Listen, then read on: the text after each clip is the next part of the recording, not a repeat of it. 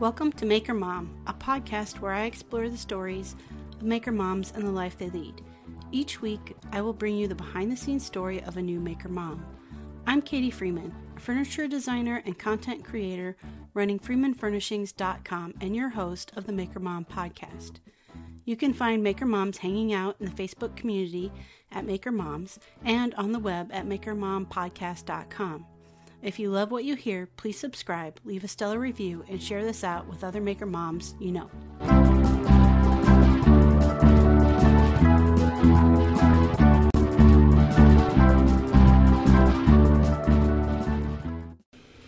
Hello and welcome to episode 105 of the Maker Mom podcast. This week's guests, there's an S at the end there, is the amazing couple of Marielle and Lisa. A fantastic time chatting with them and learning about all of the kind of really awesome things that they both have gotten into, as well as their pretty awesome day job work too. So really had a blast chatting with these two wonderful ladies, and I know you will really enjoy this episode as well. But before we hop on into the interview, I want to give a big shout out and thanks to the patrons over on Patreon, which there's a new one today. So thank you so much, Christina B., Jeremy Speece of Jeremy Speece, Sammy, Go Sammy Lee, Lauren, Rasp File Designs, Sven, Dwarf Sized Workshop, Rachel, Moody Makes, Bonnie, Toolmom Bonnie, toolmomstore.com, Laura, Oakley Soap Company, Mary Lou, Made by Mary Lou, Amy, Bison Valley Carving, Dan and Kelly, Reclaim Living Store, Brandy, Studio Obey, Kathy, One Girl and Her Tools, Ellen, Little Bear Furniture, Ethan Carter Designs. Thank you all so very much for your continued ongoing support of the podcast, helping me get out 2 episodes a week. All right, with no further ado, here is Marielle and Lisa. Well, if you don't have any questions, I always start the episodes off with having my guest introduce themselves. So I'm going to let you both tell the world who you are whenever you are ready.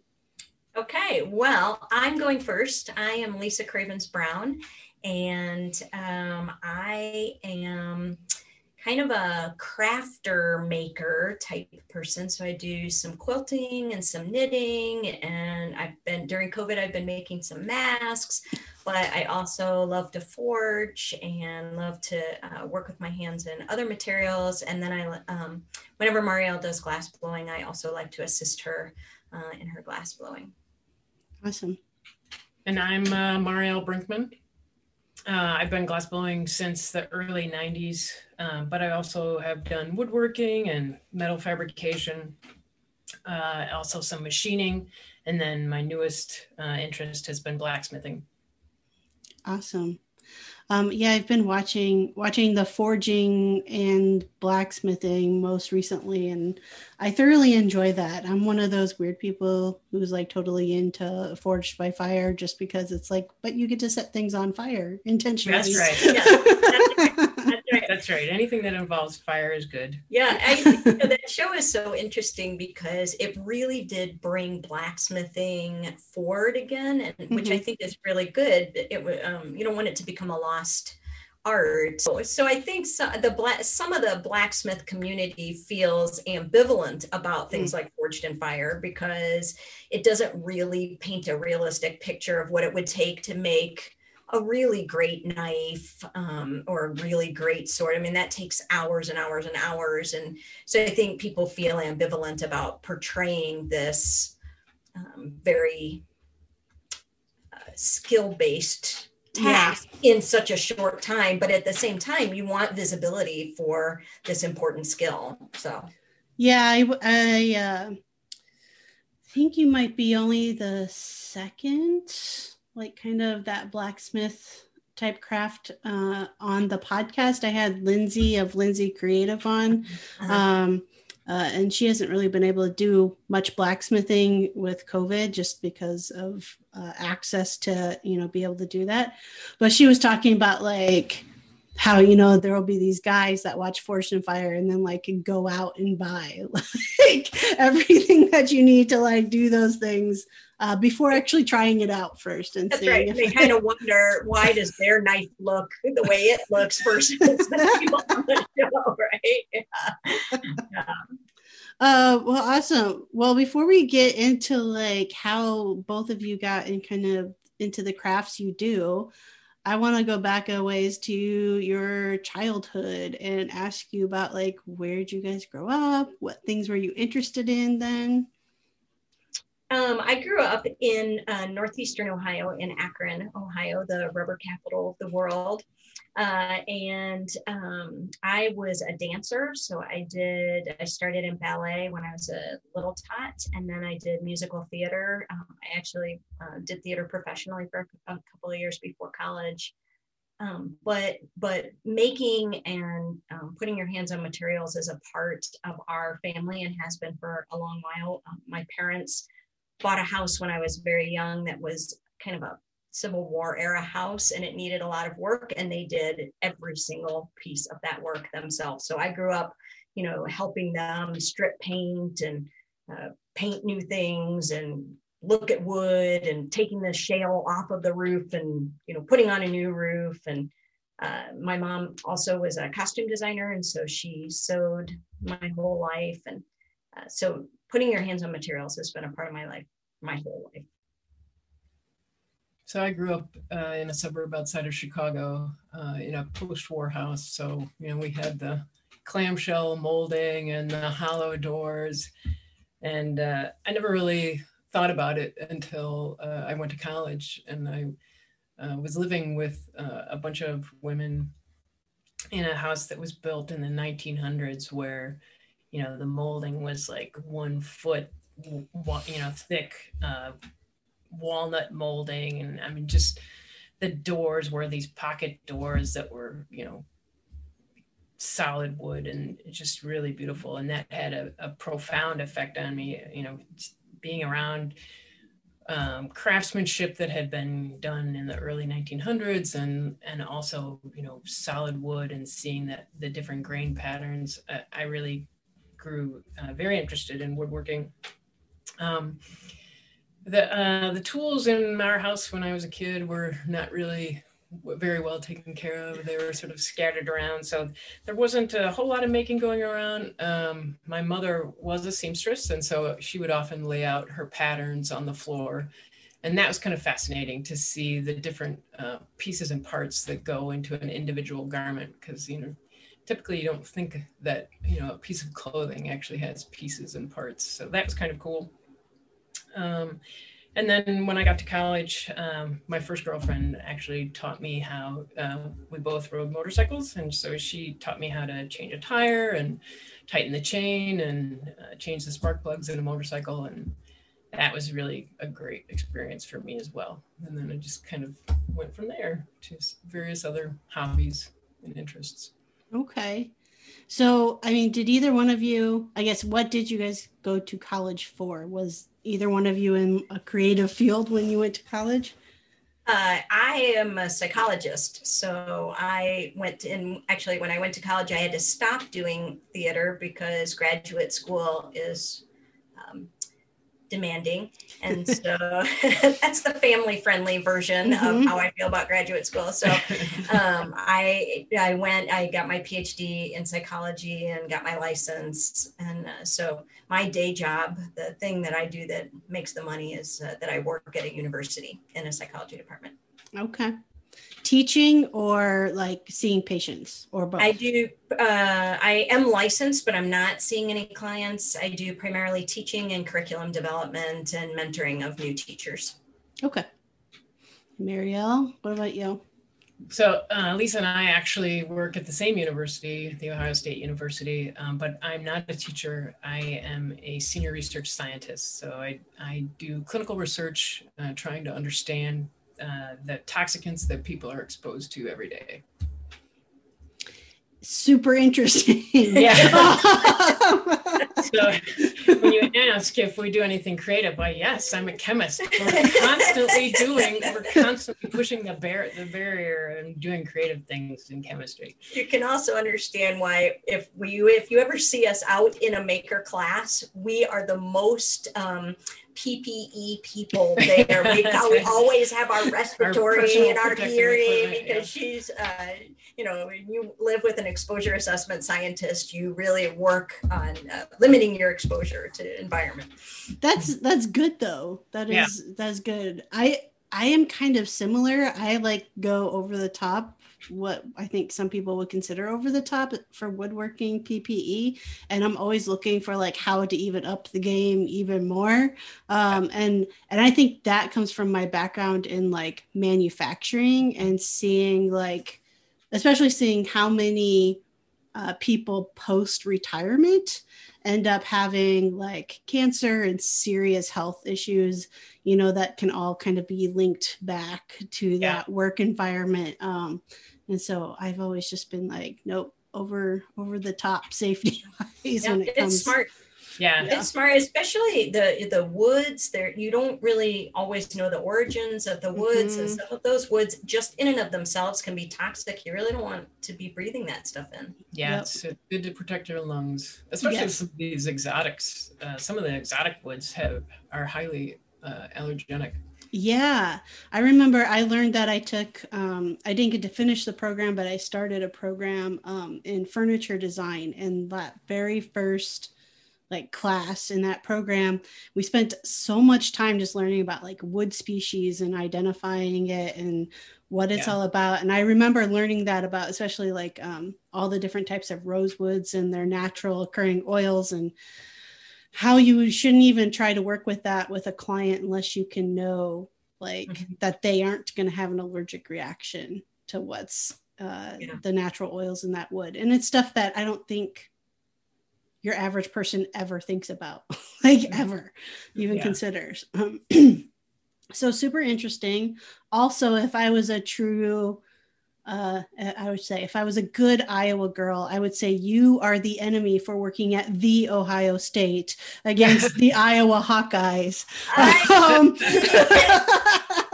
We could kind of come back at the, but yeah, so we have to suspend our Big Ten rivalry for the purposes of maker unity, I think. That's right. And I will say I am not a good Iowa girl. I don't really, I'm not, down to the core, yellow, bleeding, gold and black. But so you are doing something, like you said, still, kind of creative with your day job, if you will. But where do you, I guess I want to ask first, how did you guys meet? Oh, we met in the Columbus Women's Chorus. Oh. Yes. I choreographed a piece for one of our concerts. So we did the Cell Block Tango from Chicago. And Marielle was one of my dancers. And the rest is history there. Which, if Podcast Land could see me, you would see how crazy that sounds. But yes, I was one of her dancers.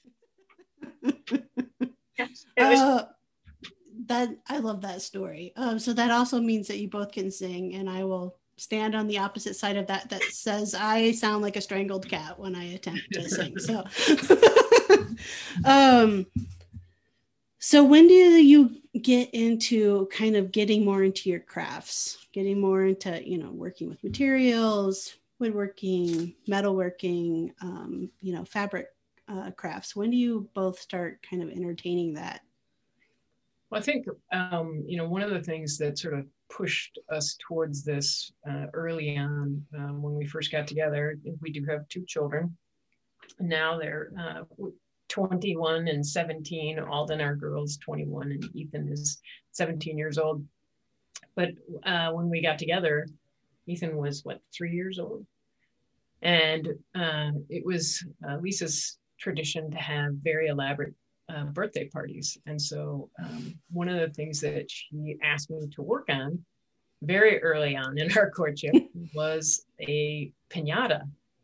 And so I didn't want to make a smashy piñata because I don't know if you've seen children when you hand them a bat and there's something in the room that's hanging that they know has candy in it. They really don't care who is around. No, they do not.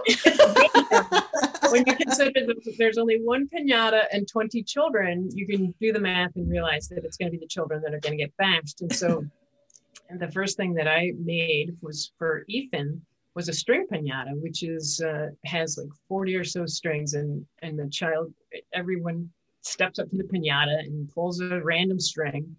And there's only one, of course, that lets all the candy out. And that was actually a Tyrannosaurus Rex.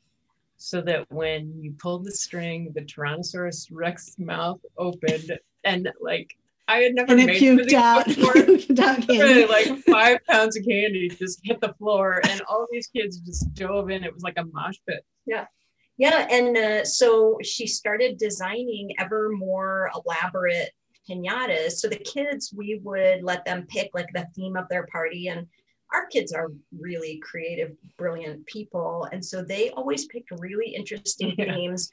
For a while, Alden, our daughter, was really into exploring other cultures. And so we did a China theme for one and a India theme for another. And so we would tell them, okay, it's time to lock in your theme, whatever, right. in advance. And so they'd lock in the theme, and then Marielle would go to work designing the piñata. And as the kids got older, you have to become a little bit more clever about the strings, because these kids come to the birthday parties year after year after year, and they figure out like which strings to pull. Yeah. And so she would observe, like, how can they tell that this is the right string? And then she would rig the strings so that multiple of those strings had that exact right feel. Or that one year, the string that you would pull would actually drop out a secondary box that also had strings, and there was like a separate prize in there. So, these were so fantastic, and the kids would the parents would be like, I cannot believe you made that. And it was just so much fun, and we worked together on them. Yeah, and it was a lot of fun. We have a lot of really happy memories around getting those piñatas made, and then having them at the parties, and then hanging them in the kids' rooms for a while after the party. And yeah, we still have some, I think, actually. Yeah, we have the Taj Mahal is in the basement still. So. that was the year of India of the Taj. Yeah. That sounds amazing. I would say I would totally feel inferior as a parent coming to one of those birthday parties going, how the hell am I going to top this for my kid? I think one of my favorites was the year Ethan picked Pokemon. And so she made what was the name of the Pokemon? Oh gosh, what was his name? It's not Mewtwo, is it? No. Oh, okay. So it looks like basically a purple flame. And so she makes this, but she says to me, what I want is I actually want the candy to like shoot out. And so she used like a drill motor to like spin this Pokemon so that it would shoot out the candy. I mean, it's, Oh my God, we have video of that, because the first trial, like the candy went flying out like missiles. Thank God we tested that before we just turned the children. Sorry about your kid's eye. See you next year. I gotta ask, like, first of all, I've never even heard of a string piñata, and I love that though, because you were absolutely crazy. The kids go crazy, right? With a bat. We've gone to at least one kids party that had a piñata, and like they put a bat in my, at that time, 18-month-old daughter's hands and say like, have at it. And I'm just like, everybody out of the way. You know, you can't really blame them. I mean, no, I'm sort of like that with tequila, but So I love, I'm going to now probably go down rabbit holes of string piñatas, but how did you, not knowing fully, how it's constructed at all, it seems like something that would take a considerable amount of effort for design and for I mean, not just the overall design to go with the theme, but the design and coming up with, okay, yeah, where do we put the strings at? How do we get this to open where we want it to open? Well, I mean, I just have to brag on Marielle for a couple of minutes because I know she's not going to say this about herself, but really, she has such a marvelous combination of engineer and artist. And so when you apply a problem to her, like, we want a string piñata, we don't want children bashing each other's heads in at the party. And we want it to be really cool and kind of artistic. I like to say she puts that idea in her head and it cooks around in there and cooks and cooks. And she used to love to say to me, well, I don't think I'm going to be able to do this one. I don't think it's going to work out, right? But of course it was cooking around in there. Right. And then she kind of is able to manifest that because she has a really wide degree of knowledge in science, where she does quite a bit of her daytime work, right? And part of that is machinery and understanding how machines work. And then she just has this marvelous artist brain as well. And so, I mean, like you say, like, well, how do you know how to do that? She kind of put it in there, figured it out. You have to defy gravity too, because getting 5 pounds of candy to just hang in the air, right. it's not trivial sometimes. No. And I do think, to your point, Lisa, like it's a certain mind that works that way, right? A lot of artists and creative types, we can see things spatially, right? We can close our eyes and we can visualize how we want something to look and how to take up that space.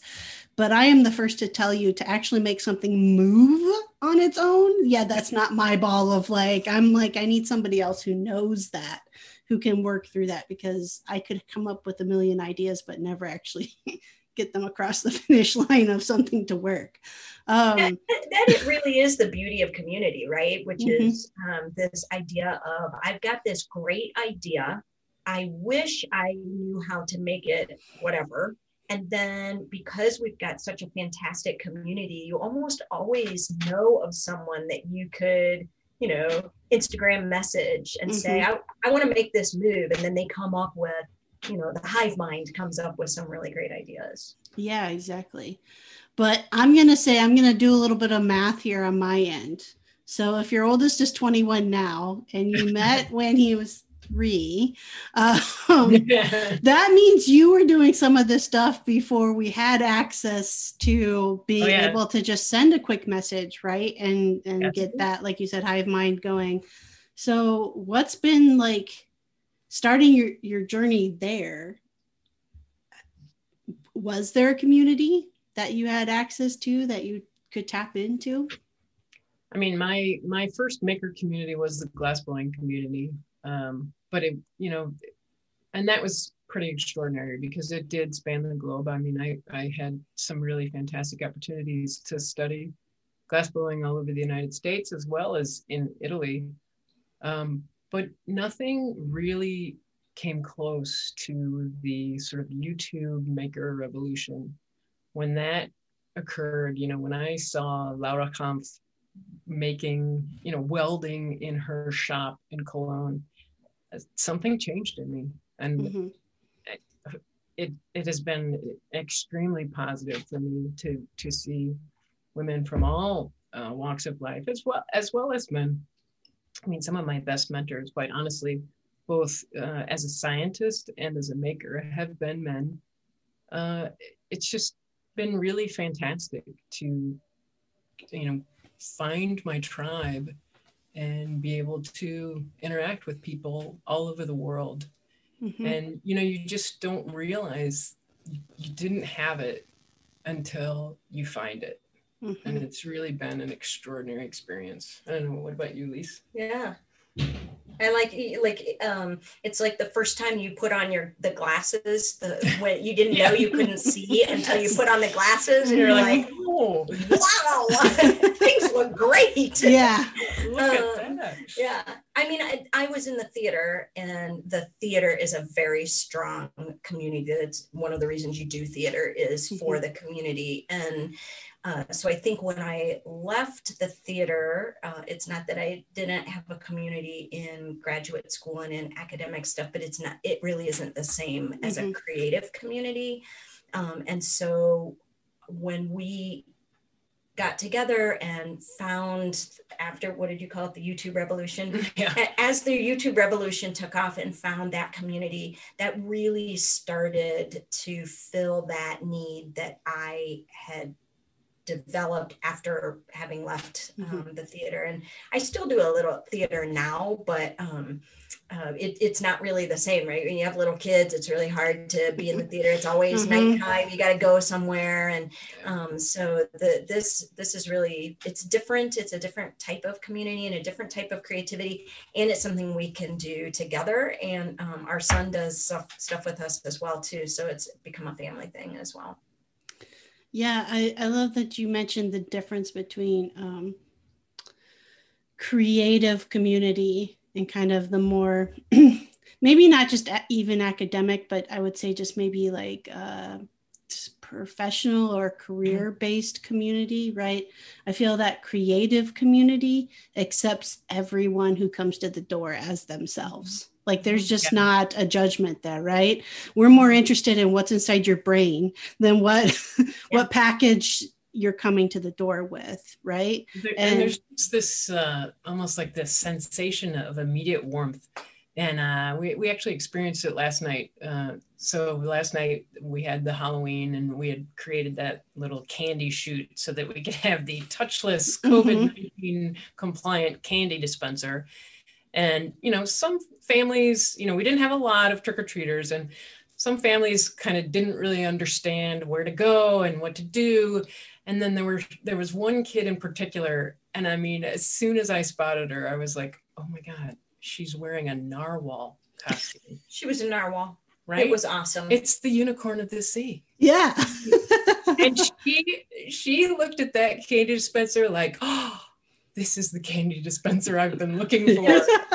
It was 3 times. It was by like the way, an across the immediate. night. It was just like an immediate kinship between us, and I think that's kind of what this whole YouTube revolution of makers has kind of cultivated. Yeah, for us. I think too that there's in improv theaters, there's the yes and. That's how we do improv theater. Yep. I feel like in our professional worlds, quite frequently, the primary frame is yes, but, whereas in the maker community, it is always yes, and. Yeah. So, and there's such a palpable difference of being a part of a community that wants what you've got, and they're really excited to make that into something even better. Yeah, I agree. Sorry, I have to pause for a moment. You're just touching base on, I spent a week of, I won't call it training, but training last week for my job stuff. It was called extreme facilitation. And we actually were learning about the power of yes and versus yes but.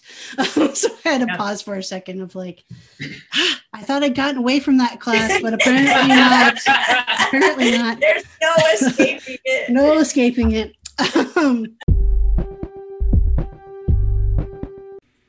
Hey makers, do you know Lauren of Rasp and File Designs? Well, if you don't, you should definitely go check out her work. You can find her on Instagram, Rasp File Designs. Lauren is making all kinds of cool furniture and home decor pieces out of live edge hardwoods and metal bases. That's not all she does though, so you should really go check her out and see what she's up to, especially as holiday seasons are coming up. And I know all of us makers really enjoy making our own Christmas presents, but perhaps you're running out of time, so you want to maybe go check out Lauren. She's in the DC area, so especially those who are close location-wise to her. So go ahead, go check her out at Rasp File Designs on Instagram, and let's get back to the episode.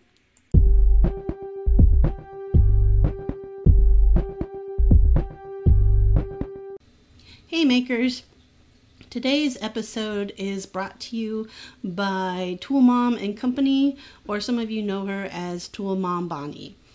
She has all kinds of tool-related merchandise of gifts and clothing for all ages and genders available at toolmomstore.com. I have 2 of the coffee mugs. One says Go Girl, and it has a circular saw with flames coming off the back, which is super sweet.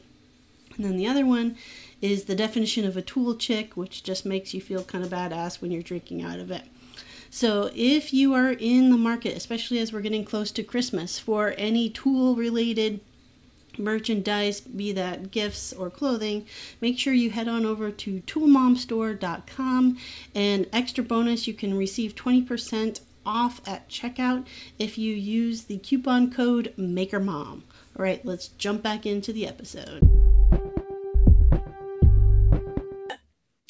So I love that you brought up too that, you know, your son gets into kind of making with you now too. So you started your journeys together, young kids, and then getting into making and, you know, for birthdays and such. But it's always been, would you say it's always been on that, at that hobby level? Or Marielle, you mentioned about glass blowing. I mean, was that something you ever got to do more professionally?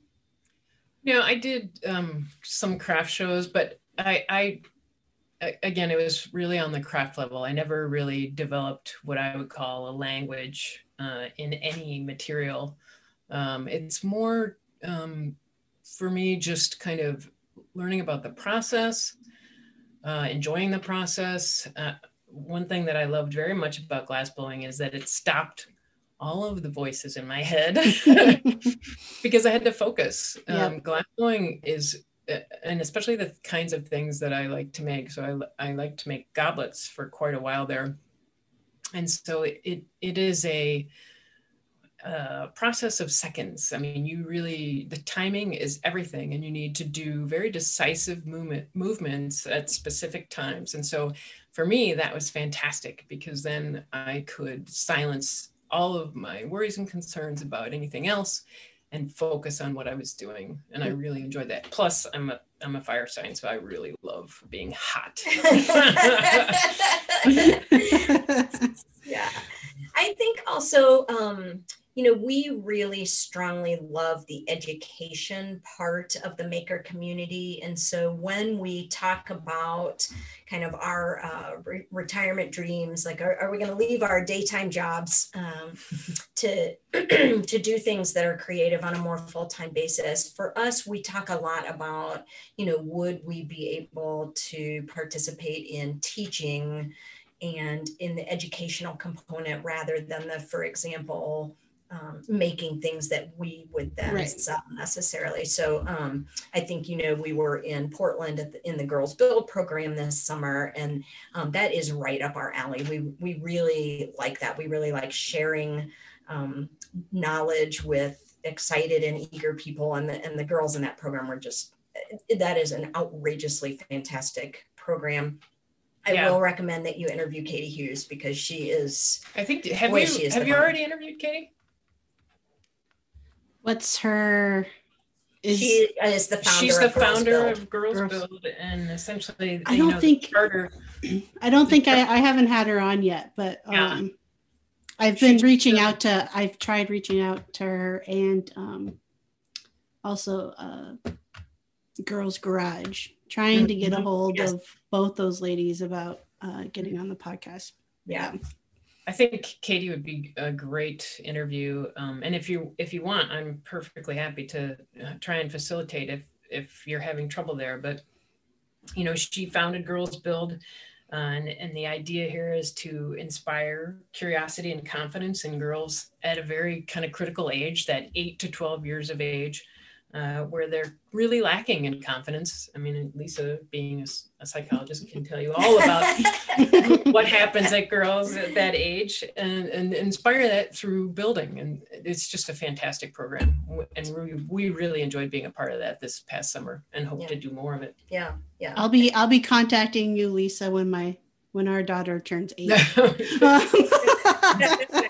I mean, yeah. And that is actually, we have been so lucky to be the beneficiaries of marvelous maker teachers, from the people who who don't even think of themselves as teachers, but share their time with you and share their thoughts with you. So Laura Kampf, I think, is really the goddess of that, right? She is so open with her skills and with her craft and with her ideas. But then we've also had more formal teachers who we've just benefited so greatly from, and we would always want to be putting back into the community in that way as well.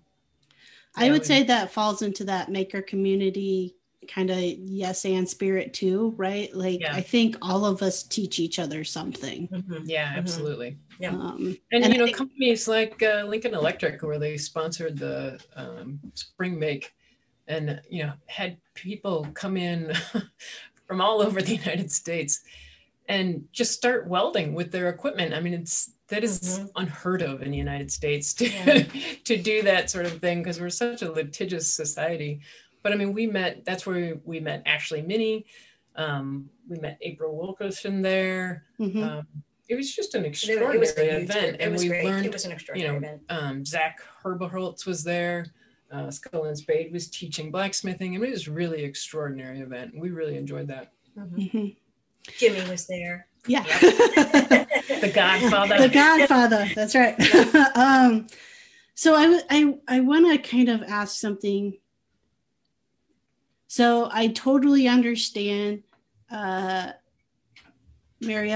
your overlap between like professional career and making, right? You kind of, I could see you probably understand a lot more of the science behind certain aspects of making. But I guess maybe I want to pick on you a bit here, Lisa. I think there's a lot of psychology that goes into making, and specifically why people,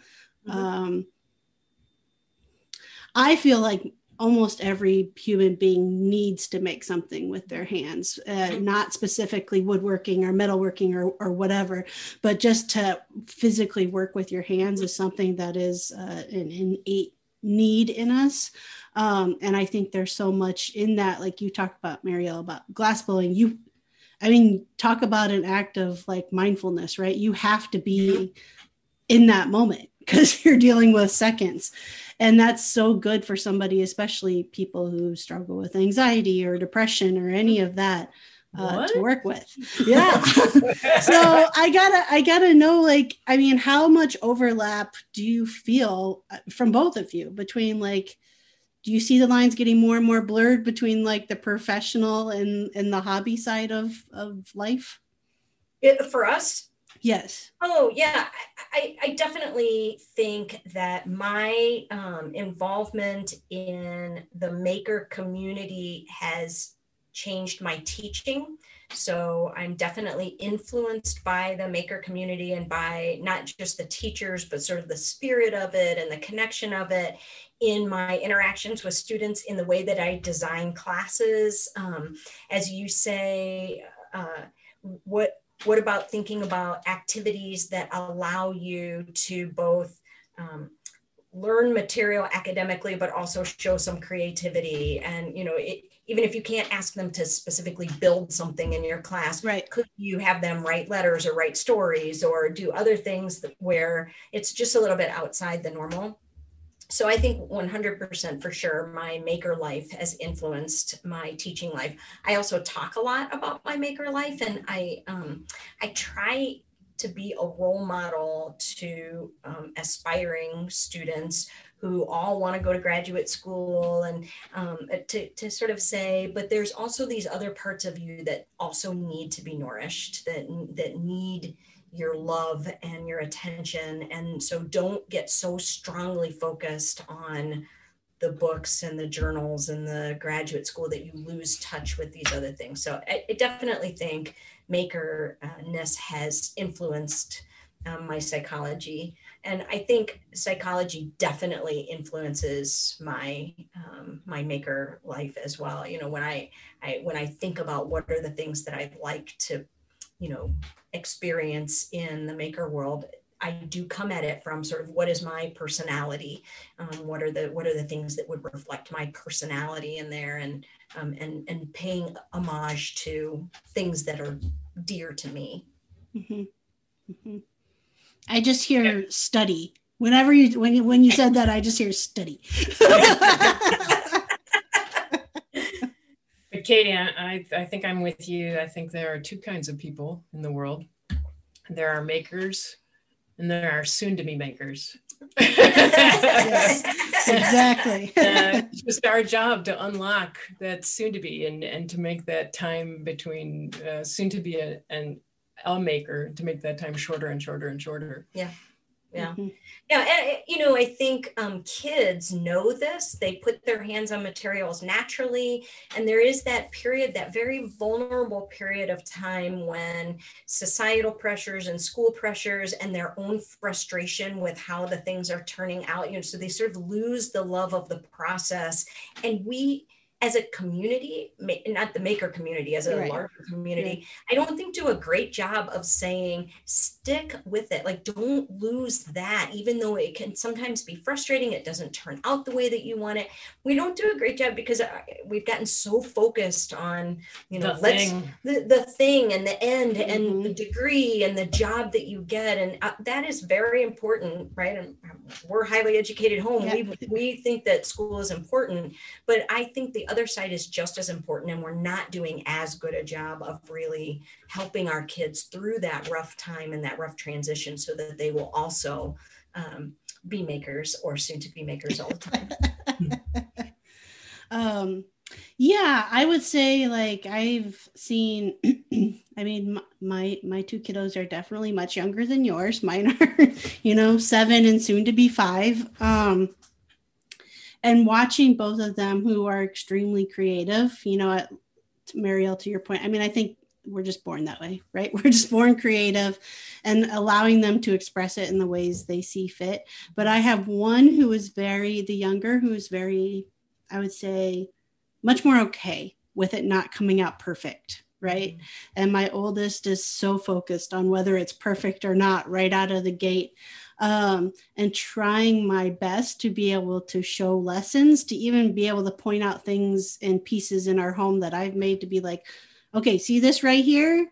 Mm-hmm. That was a mistake. Like, that was something I did not plan, but you roll with it and it still functions, and it's still, XYZ, fill in the blank.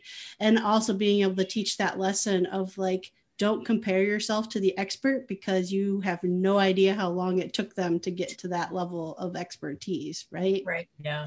And it's a marathon, not a sprint. So kids, as you model across time, I had a frustrating day in the shop, and I'm still going to go back tomorrow and tomorrow and tomorrow and tomorrow, right? Across time, they start to see that, and they can take that into their hearts as well. So, just because this particular project didn't come out, like, this is a life that you have, this creative life forever that you have, rather than this one project is meaningful. Yeah, this was, I think glassblowing as a hobby is something that kind of acquaints you with that early on, because when you first start glassblowing, very few pieces actually survive to the end, because the temperatures, glass can do all sorts of things, and that's, you really have to pay close attention.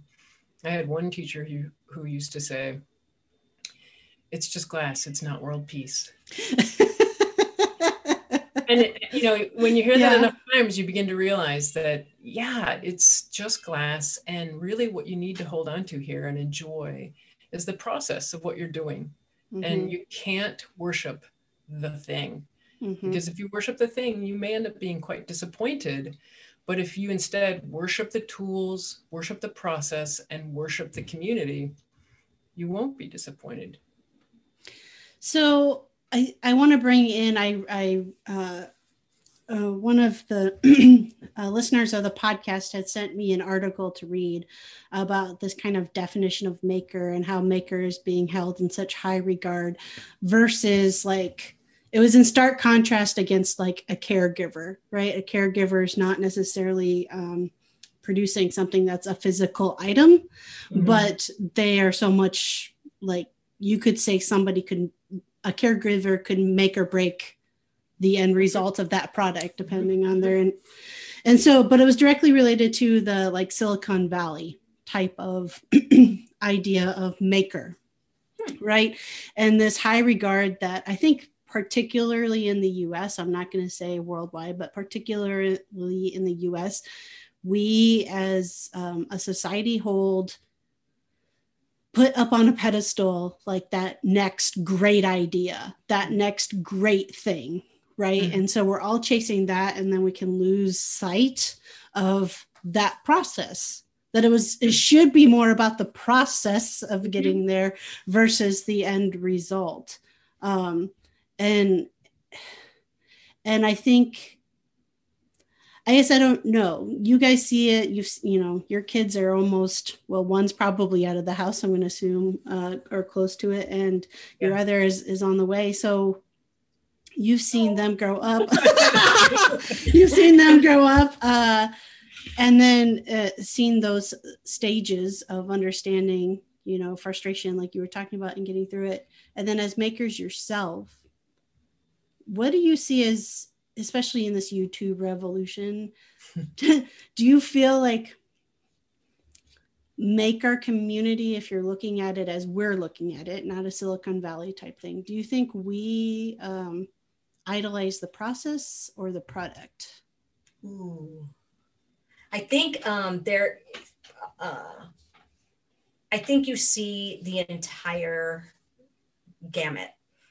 When you look at our maker community, you see some people for whom the end result is the thing. And you have also many people for whom the end result is almost irrelevant. I mean, it's not, of course, right. But in the end, what it has been exciting about it is getting there. And I think that there's something to admire in, and then I'm sorry to interrupt myself, but then I think you see people for whom both is true. So I think of Frank Howarth, and he clearly is into the process, and he documents the process, and he shows you the process, and then the end result, I don't know what his personal feelings are about the end result, but his end results are just undeniably spectacular. And so you kind of get that nice with someone like that, where really you get both ends of it. And then I think you have other people who are really showing you how to get somewhere. And I think in welding that you see a lot of that, where the end thing is actually not quite as important as this is how you would get to something like that. And then you apply your own creativity to whatever your end point will be. I would say probably the same with like blacksmithing, right? Or forging, anything. There has to be a high focus. Glass blowing, there has to be a high focus on the process, because it takes a lot of technical skill to be able to get to an end result. Yeah, and not just on your own part, but also you really can't make extraordinary things. Or there are very few glass artists that make extraordinary things by themselves. You really must develop either a partnership with single person, or in many cases, a team of people. And often, nonverbal communication is like key to everything working out. So that is, that's definitely a big part of it. The ability to interact successfully with one another in, kind of can be very stressful situations. Yeah, all I think of when you say that is I totally binge watched the entire season of Blown Away on Netflix. So fun. Yeah. That was fun. But it was exactly it, right? Each of those artists was given a team because in order to create what they wanted, what they envisioned, they had to have a team in order to do it. If you want to make anything big at all in glass, that's just going to be very difficult to do all by yourself. And if you think about some of these really spectacular, large pieces by very famous glass artists, if you go to YouTube and find a video of them, it's like 10 people in the studio, right? And you get tired and hot, and then the next person comes in and does their part. Yeah, that's a lesson in what it means to be a good team, right? And be able to work together well. So a lot of people who listen to this podcast have small children. And especially right now, we're dealing with a lot of our kids maybe being home perhaps more than we were all used to. So especially since, you both have kind of kept it, your creative making side, as more of that hobby, like when you had small children, how did you, it sounds like you kind of worked them into your processes to help you be able to have time for that. Can you just maybe share a little bit about that? So we kind of had one of each. Our daughter really had her own gig going on. I mean, she had her own very strong interests, and she would spend hours in her room, whether it was drawing or making things out of clay or, I don't know. Yeah. I mean, so she was very sort of self-driven.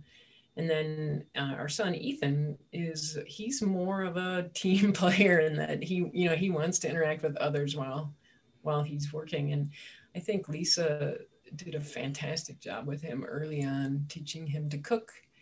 I mean, that's making as well. And, I mean, from a very young age, they were in the kitchen and frequently enjoying making something delicious. Yeah, I agree. I mean, I think both of us really would bring them at least by our side. And even if Marielle might have been in the shop doing something that, a small child can't do that's dangerous for a small child.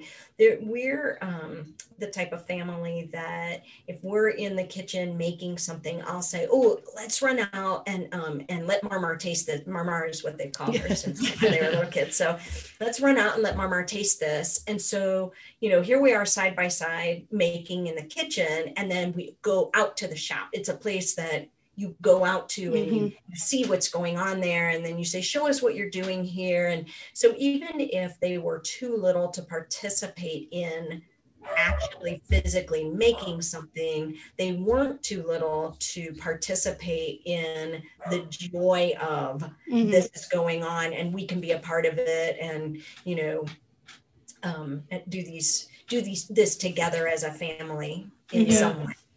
Our family is big on the report. Yes. What's the report? What's the report? Tell us everything about it. Tell us how much you got done today. What do you like about it? What don't you like about it? Yeah. I like that. I think we've unintentionally started that the report in our home as well. We always do what was best about your day around the table, which we started because of COVID, because it's like we each need to find something positive about this day. And so usually, shocker, most of the time mine is like, oh, I got to get into the shop and woodwork today.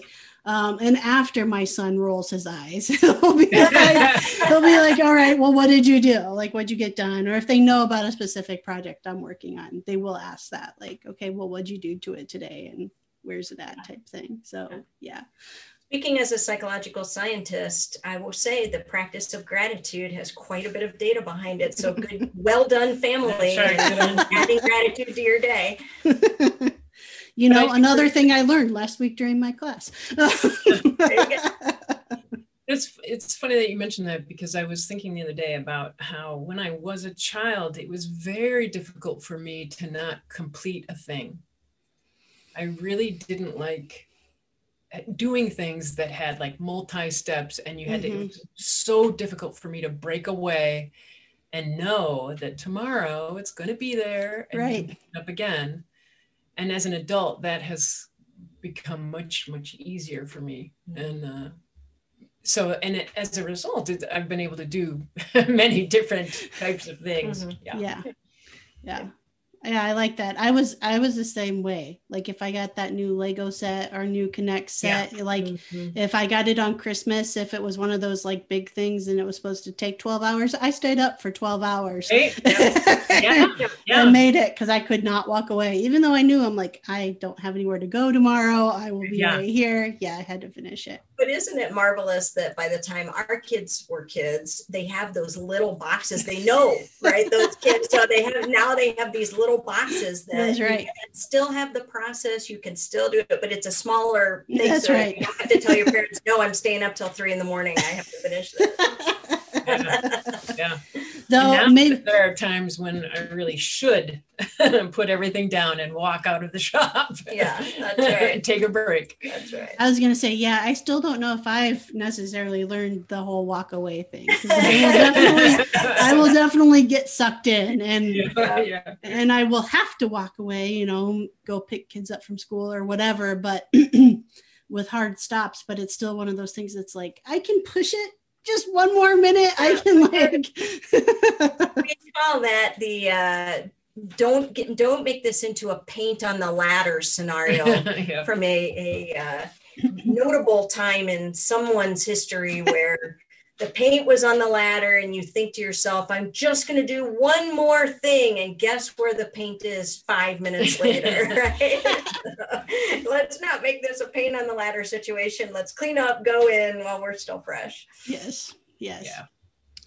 Well, ladies, we're actually getting towards the end of our time together. I thoroughly enjoyed this chat. I will say it's gone somewhere no other podcast episode's gone. So I always appreciate that. But I want to give you both a chance to let people know, how can they follow along with you on social media and such. I do have an Instagram. I'm Dr. Lisa CB on Instagram. I am also on Facebook, Lisa Cravens Brown. I'm active-ish. I would say moderately active.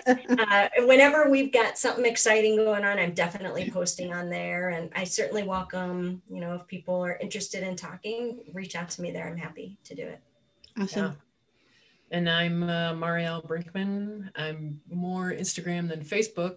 And I also have a YouTube channel that I very rarely put videos on. But you should check out her most recent one. It's very short. It's she made it for our friend Emily, who I believe also talk with you about incorporating a little bit of math into your life. It's really it's a lovely video. So check it out. I will definitely check it out, and I'll put links for that specific video too in the show notes. So thank you both so much again for chatting with me. Thank you. Thank you for having us. It was marvelous. Yeah, it was a pleasure. Yeah. All right. Again, that was Marielle and Lisa, and I will include links on how you can follow along with both of them in the show notes. So the best way to find that is in the description on whatever app you're listening to the podcast on. You should see the clickable links in that description to go follow along with them. Or make sure you're following along with Maker Mom Podcast over on Instagram. That's just at Maker Mom Podcast. And I always, on every Wednesday and Friday, I always post and give links to the guests so you can easily follow along from there as well.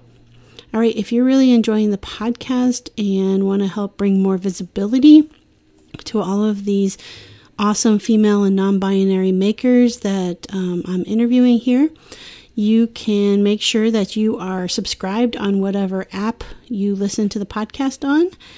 And head over to iTunes, leave a 5-star review. That tells all of the algorithms out there that this is a podcast that you enjoy and others like you might enjoy it also. Plus, if you could share about your favorite new maker or episode on Instagram, make sure you tag at Maker Mom Podcast. You can share in your stories or in your feed, and just make sure you tag me so I can see it. I always appreciate and really enjoy seeing those and knowing that another maker connected with you, and I will share that out as well. All right, and if you want to go a little bit deeper with your love of the podcast, go ahead and head on over to Patreon, patreon.com/Maker Mom Podcast. You can check out how you can join the tribe over there. There is a $1, $3, and $5 tier level that comes with different merchandise. All of it gets you access to any additional content like live interviews as I get them scheduled out. And then there is a $30 a month tier level that makes you an official sponsor of the podcast. Now, those spots are limited. In fact, I only have one more available. So if that is something you think you might be interested in, you might want to jump on that sooner rather than later. But that gets you your very own ad spot in each and every episode of the month. And then lastly, if you just want to get some merchandise like a Maker Mom podcast t-shirt that's rocking the Mom Squad on the back, or just a sticker, reach out to me, shoot me a direct message on Instagram, and we can make that happen. Now, when I am not interviewing guests or editing episodes together for the podcast, I am designing and making furniture and home decor for bold homes over at freemanfurnishings.com and at Freeman Furnishings pretty much across all of the social media. You can find me most active on Instagram, TikTok, and YouTube, but you can also find me on Facebook and LinkedIn and Pinterest. I'm trying to think if there's any other obscure ones. Nope, that's it. Just look for Freeman Furnishings on all of those apps and you can find me most up to date and relevant as far as what project I'm currently working on. You would definitely want to check out TikTok and Instagram. All right, so it is Friday. It is the end of what has been a very long week here in the States.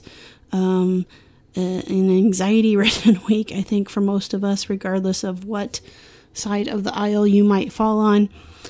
But I hope you all are doing well. I hope you are staying healthy and staying safe. I hope that you can find a way to bring yourself joy this weekend. Maybe that's making, maybe that is disconnecting from social media and spending time with your family. Whatever that is, I hope that you really get a chance to do that. I hope that I can take my own advice as well with that. And I will see you guys next week with 2 more episodes. See you later. Thank you for listening to the Maker Mom podcast. You can connect with the Maker Mom community in the Facebook group page Maker Moms. And remember, if you enjoyed listening to this episode, please subscribe, leave an awesome review, and share this out with other Maker Moms you know.